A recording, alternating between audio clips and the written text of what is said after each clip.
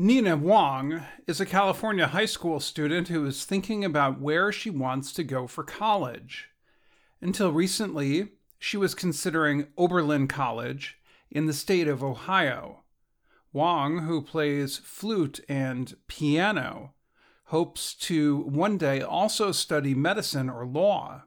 Oberlin is known for having strong academic and music programs. But last month, she changed her mind. "I don't want to go to a school in a state where there is an abortion ban," she said. Ohio is one of the states that now has strong restrictions on abortion, a medical procedure that ends a pregnancy. On June 24th, the U.S. Supreme Court ruled to overturn the 1973 Roe v. Wade case that protected abortion rights throughout the United States. The court's decision permits individual states to go back to old rules or put new restrictions on abortion in place. Wong had been thinking Oberlin's good academic reputation and strong music classes might make it a good fit for her, but not anymore. Wong is not the only high school student rethinking their college choices. Samira Murad is a high school student in New York City. She said she is worried about going to college in a state where she will not be free to be herself. She said, "I'm still finding out who I am. I don't want to move somewhere I can't be myself because of laws put in place."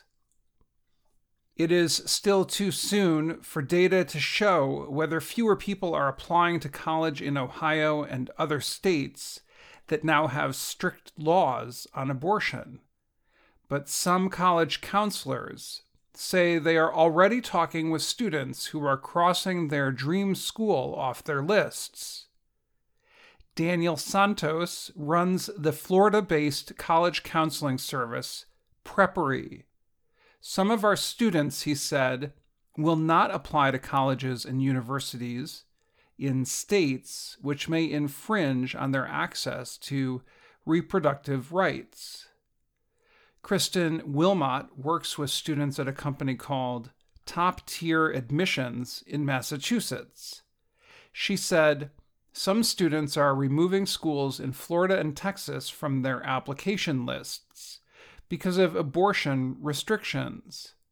Florida and Texas are among the states with strong anti-abortion laws." Although there is no data yet on how the Supreme Court decision may affect application numbers, there are past examples to consider. Jason Weingarten works for Ivy Coach in New York. He helps students think about colleges. He said that in 2016, some students told him they no longer wanted to apply to top colleges in North Carolina after the state put a controversial law in place that year. The law restricted which bathrooms transgender people could use. But many still chose to attend both Duke University and the University of North Carolina, Chapel Hill, UNC. In fact, the number of students who applied to UNC in 2017 went up by 14% compared to the year before. The state of Texas put a restrictive abortion law in place nearly 1 year ago. Shireen Abadan is a spokesperson for the University of Texas's medical school. Abadan said that the school has not seen a drop in applications since the law went into effect on September 1st, 2021. Alexis Prisco is one student who is rethinking her plans. Prisco is a 17-year-old high school student from Maryland. She wanted to apply to Washington University, a top school in St. Louis, Missouri. Both of her parents went there, but now that Missouri is a state with strong abortion restrictions, she is worried. She said her mother warned her about applying to colleges in states that had strong anti-abortion laws set to take effect after the Supreme Court decision. Washington University did not answer questions sent by the Reuters news agency for this story. Oberlin also did not provide a comment. Washington University pointed reporters to a recent story on the school's website reacting to the decision. The university leader and the leader of the School of Medicine wrote, "This is a painful moment for many in our society." The university leaders said they understand many people are feeling frustrated, disappointed, and even scared of what this decision may mean. Sabrina Thaler is a student in Maryland.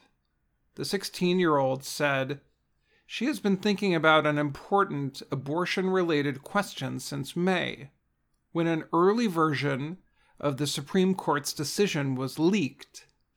She said, she asked this question in a recent class discussion. What if I go to a college in a state where abortion is banned, and I get raped, and then I don't have the option to have an abortion? I'm Dan Friedel.